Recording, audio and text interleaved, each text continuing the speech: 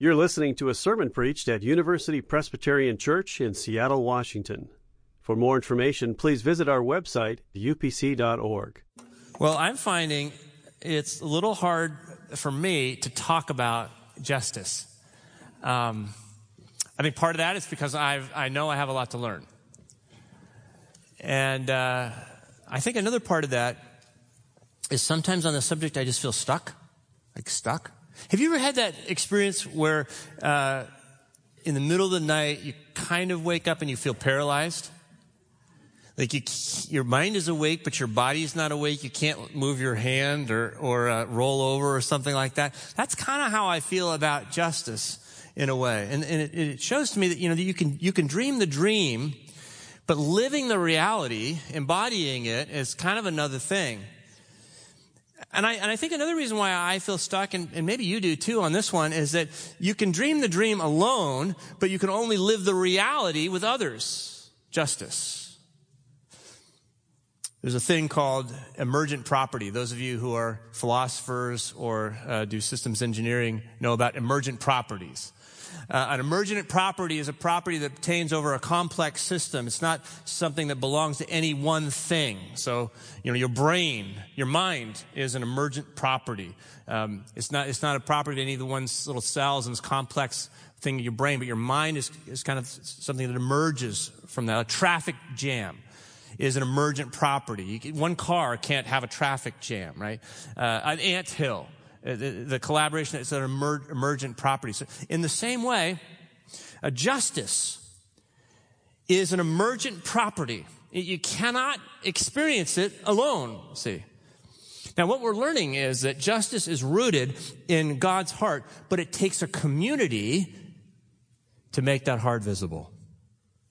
So let's look at a passage in the Old Testament this morning. This is where God gave instructions for his people to be able to make God's heart visible in community. Turn to Leviticus chapter 25, deep Old Testament. Grab the black book in front of you and turn to page 98, please. And if you're able, I would invite you to stand with me as we read God's word aloud together.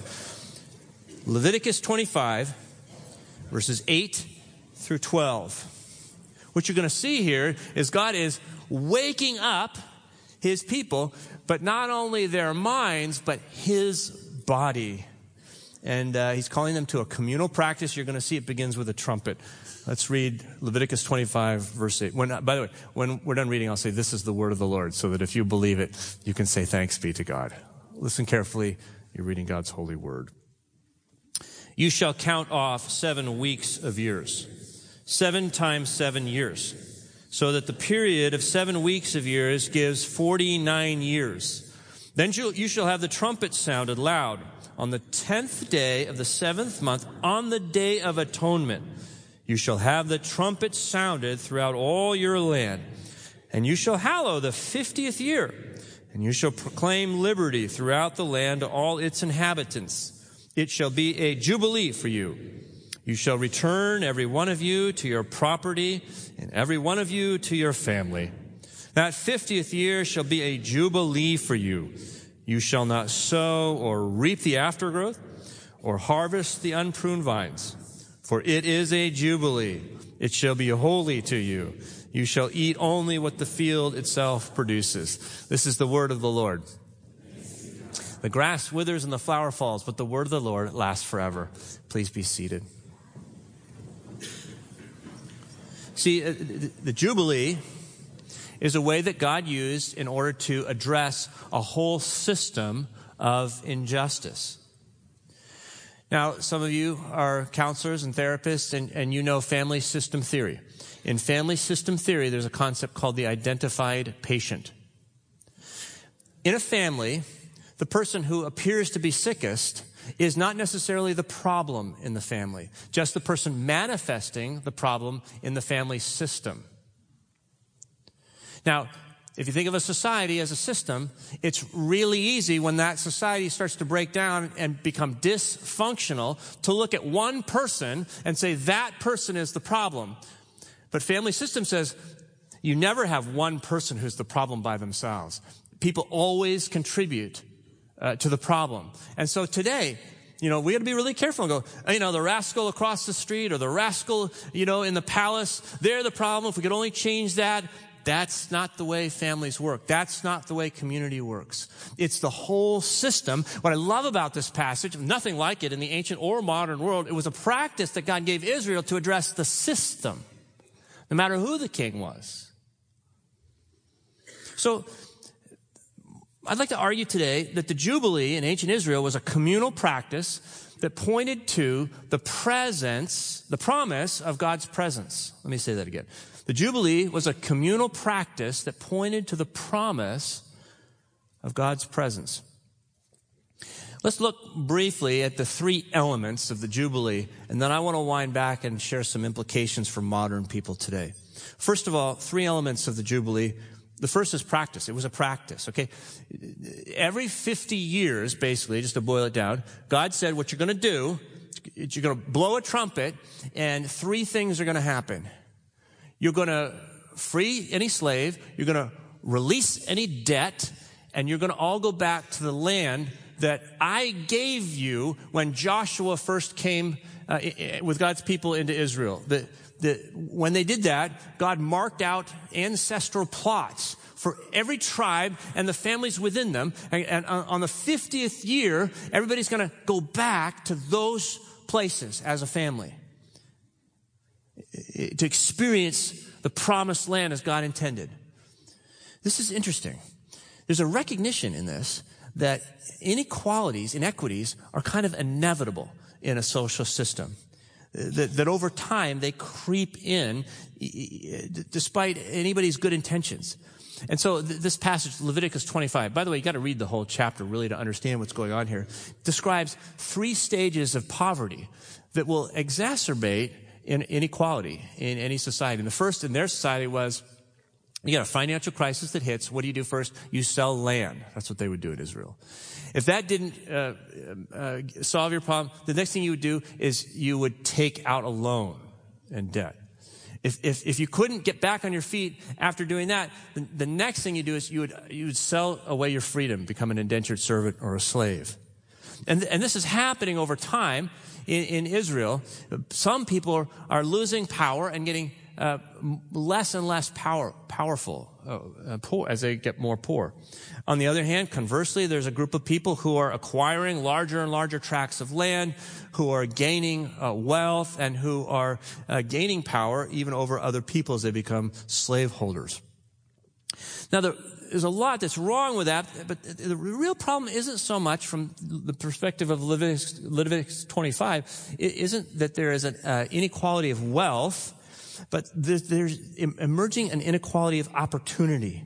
See, that you can't make choices anymore to work your way back. And so this practice, every 50 years, is a reset for opportunity. This practice of taking everybody back to their ancestral lands gives in every generation an opportunity for every family or every individual to pop right back out to a place of opportunity. It's pretty cool when you think about it. That's the practice. Now, secondly, the second element of this is presence. And it's really about God's presence. And this is represented by the horn. The word Jubilee just literally means ram's horn. That's what the word means. Yobel is the Hebrew. It was a special horn. It was a ram's horn. And it signified God's presence whenever it was used. The word Yobel occurs in three different contexts. First, mostly it's in Leviticus 25, a couple other places that make reference to the Jubilee. We get that word. The other two places, on Mount Sinai, when God comes graciously to claim Israel as his people, to bind them in his covenant love, then God descends, we read, on Mount Sinai, and they blow the trumpet. There's that sound, because it's God's presence.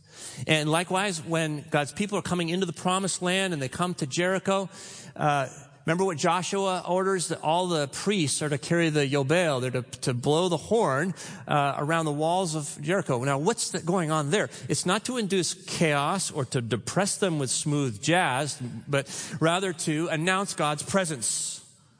Okay? So Jubilee, we think of it oftentimes as the word for joy because we have the word jubilation that comes from it. But in its Hebrew setting, it doesn't mean joy initially. It means horn. Now, this is important because I would have thought that the reason there's joy on the Jubilee is because poor people are getting stuff.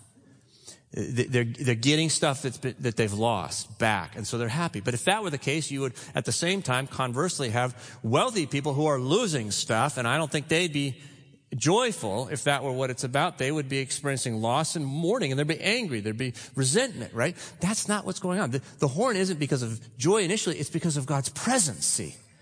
And when God is present, both rich and poor are rejoicing because this is a God of abundance. And that's what's happening here. So, secondly, there's a presence element here. But then the third element is promise. It's this promise in the Jubilee that God will redeem every loss, both for the rich and for the poor. And this promise is based on the promise and the practice of the kinsman redeemer in ancient Israel. The kinsman redeemer was this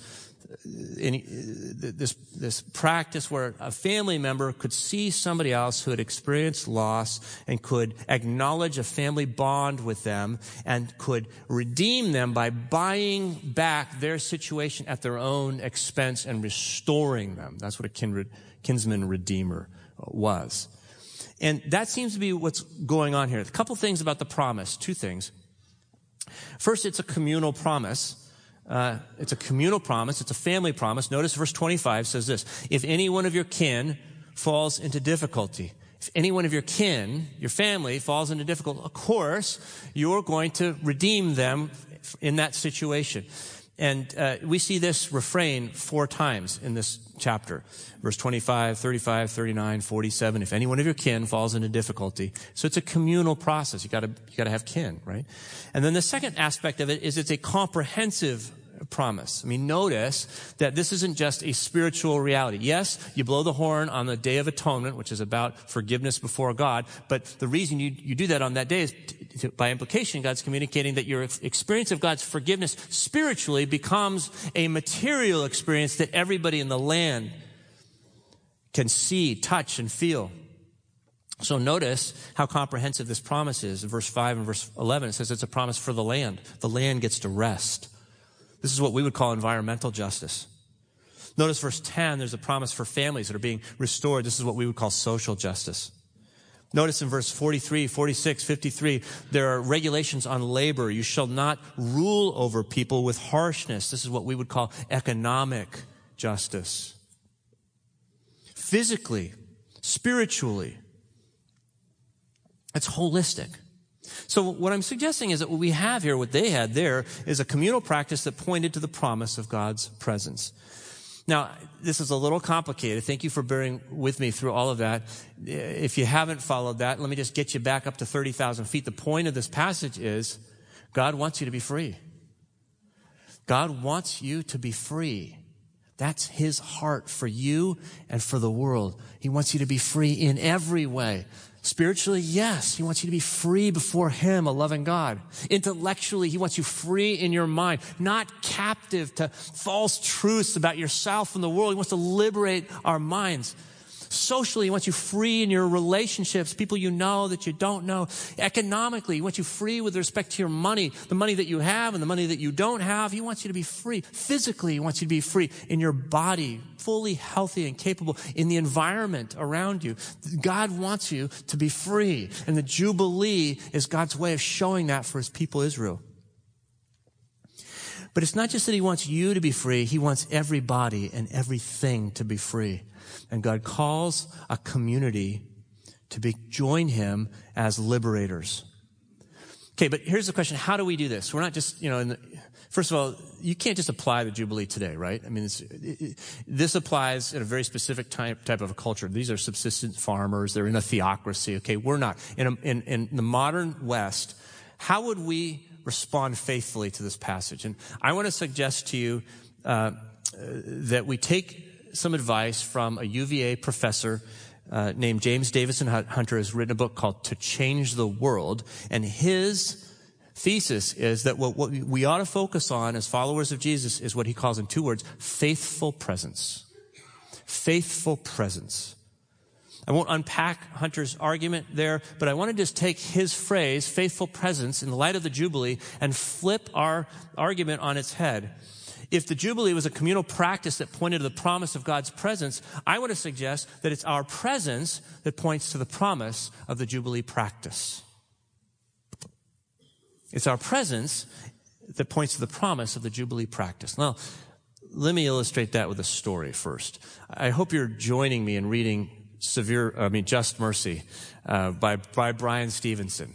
Just Mercy. Brian Stevenson is an African-American Harvard-trained attorney who's given his life to defending prisoners on death row. And in his book, Just Mercy, which we're all reading, I hope, he tells a story about a woman she calls herself a stone catcher. Has anyone gotten to that part yet? This is an African-American elderly woman with smooth skin. He says she's seated on a marble step in the courthouse. And she's a grandmother.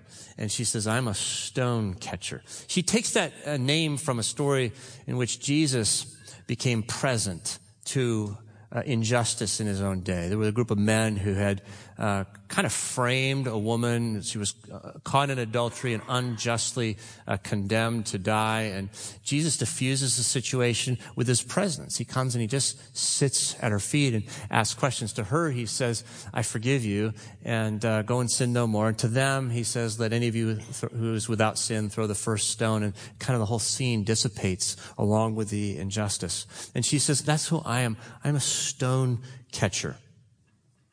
She says, I just come here to help people, here being the courthouse. This place is full of pain, so people need plenty of help around here. He's like, why do you do that? Well, she tells her story. 15 years prior to his meeting her, she lost her beloved child, her grandson. He was murdered.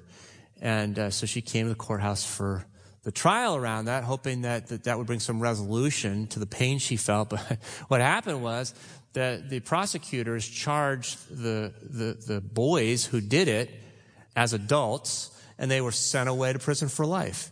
And that just was even more devastating for her as she got to know these boys and see what happened to them. And she just never got over that, and so she just kept coming back to the courthouse week after week.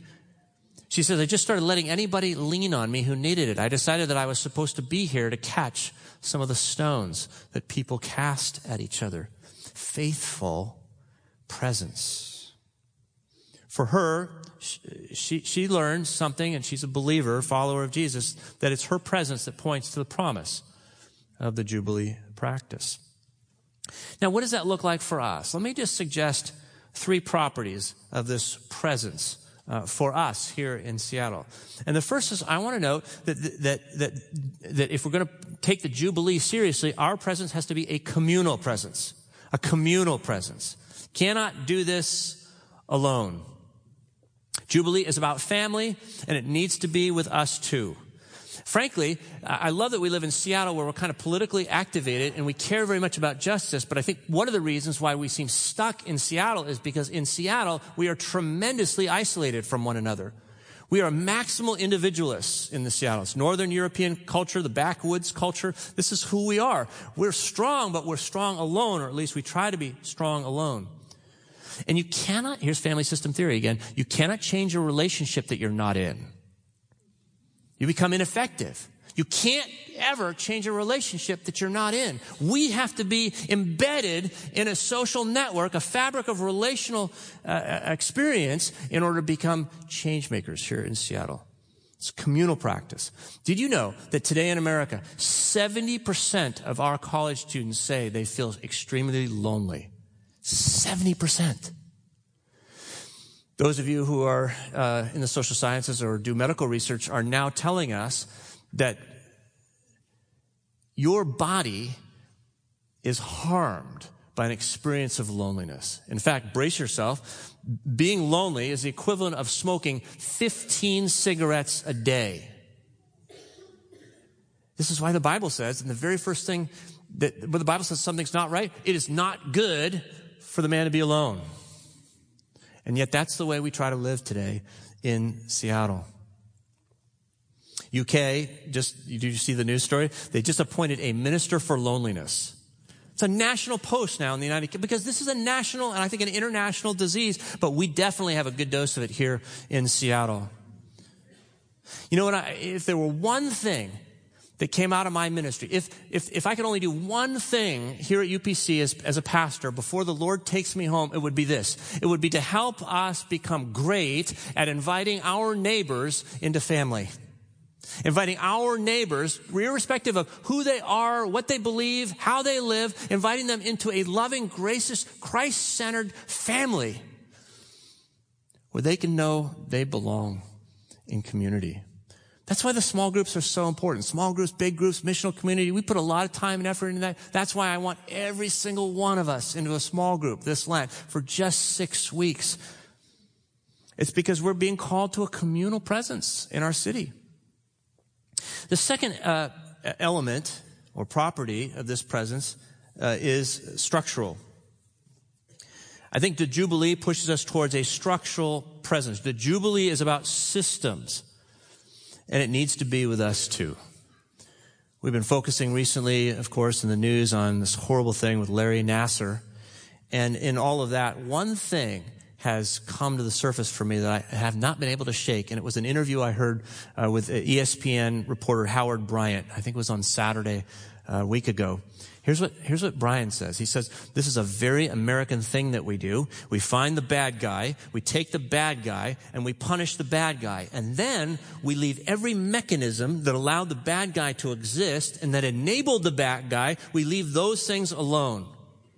And Brian says he couldn't have done it by himself. And I love the fact that God understands this. That the Israelites understood this. That every 50 years, we do something radical to reset the whole system. Smith and Emerson, in their groundbreaking work called Divided by Faith, done a study on Christianity and racism in America. And they say that some Christians, many Christians, actually make the racialization of our society not better, but worse. The unintended consequence, they argue, of our focus on individual conversion and personal piety as though the individual heart were all that matter sometimes makes us overlook the structural and systemic issues that have institutionalized racialization and oppression. And if we do that, we make it worse. Despite our best intentions, structures matter. That's why at University of Washington, so many ways, our ministry, which is multivalent, never involves reaching over a wall and just grabbing a disembodied soul and trying to pull them into the church, as though that's all that mattered. No, we're called to give witness to Jesus in every dimension of life. Abraham Kuyper said, there's not one single inch over which our Lord who is sovereign does not say, this is mine. And that includes every academic discipline that's engaged here.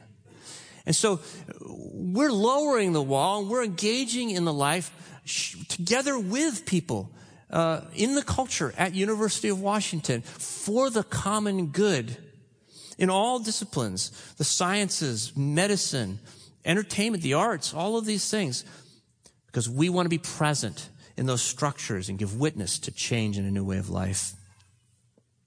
The third property of this presence is that it must be evangelical. Evangelical. And I don't mean that in the traditional, in the modern political sense. I mean that in the biblical sense. You know, the word evangelical, it's not a Holy Spirit voter card with it means announcing good news. To broadcast good news. That's what evangelical means in the historic and biblical sense. And that's what's going on in the Jubilee. Sound the trumpet, man, from sea to shining sea. Throughout the whole land, there's this comprehensive celebration. Not just even human beings. All the whole of creation will rejoice. But the presence of God. Good news is that you and I, when we run to the end of our capabilities of actualizing justice in our society, know that that's not the end of the story. We're going to talk about more of that in 2 weeks. But what we know is that God himself has reconciled the world to himself in Jesus Christ. And that's the gospel. And we get to participate in that reality with God as the major actor. And it's his work that guarantees the effectiveness of ours. Over time, there's very little evidence that Israel practiced the Jubilee, as we just read. But increasingly, it became a promise to them. Isaiah talks about the promise when he tries to speak hope into the 8th century BC, when he says, the Spirit of the Lord has come upon me to announce good news.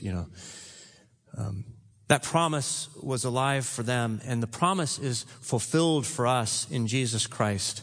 I love the way Jesus creates justice in our lives. I got a letter from one of us this week. It's a mom who wrote me to tell us it was her relationship with Jesus that motivated her adoption of a child. And it's her relationship with Jesus that helps her really understand how that adoption gives new meaning to her sense of justice in the world. This is a family it's a white family that has adopted a child with brown skin into the family. And she writes, my husband and I have always understood that commitment to justice is part of the call as followers of Jesus. But when this became a family matter through our adoption, it went from seeming somewhat optional to being absolutely critical. She says, I think some of our challenge to embrace justice is connected to our inability to embrace the reality of being the family of God.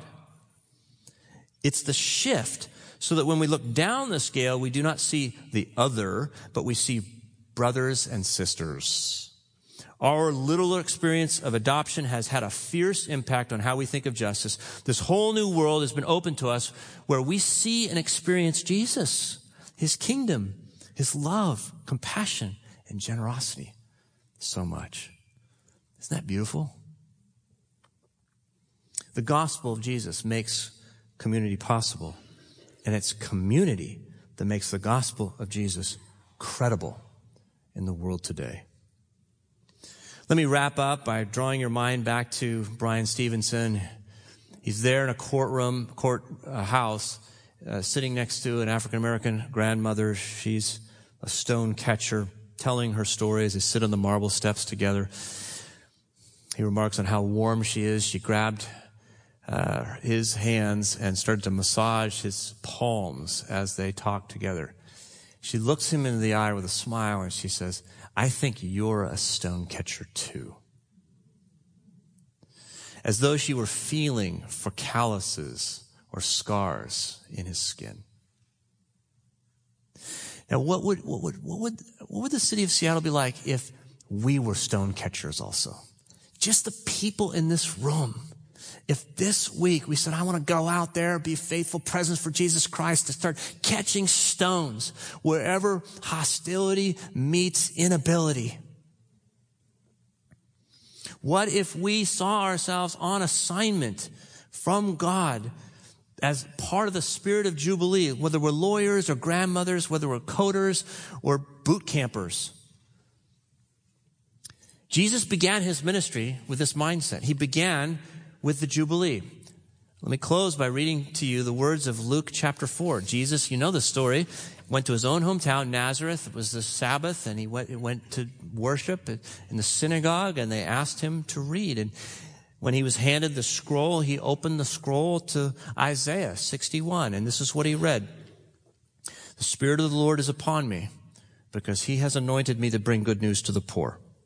He has sent me to proclaim release to the captives and recovery of sight to the blind, to let the oppressed go free, to proclaim the year of the Lord's favor. And then Luke tells us Jesus rolled up the scroll, gave it back to the attendant, and sat down. The eyes of all in the synagogue were fixed on him. And I can't help but wonder, when he handed that scroll back to the attendant, whether the attendant made physical contact with your Savior and mine and felt his palms. Jesus, when he sits down, says, today, this scripture has been fulfilled in your hearing. Let's blow the trumpet. Would you pray with me? Father, Son, and Holy Spirit, you are a rescuer. You have a rescue mission.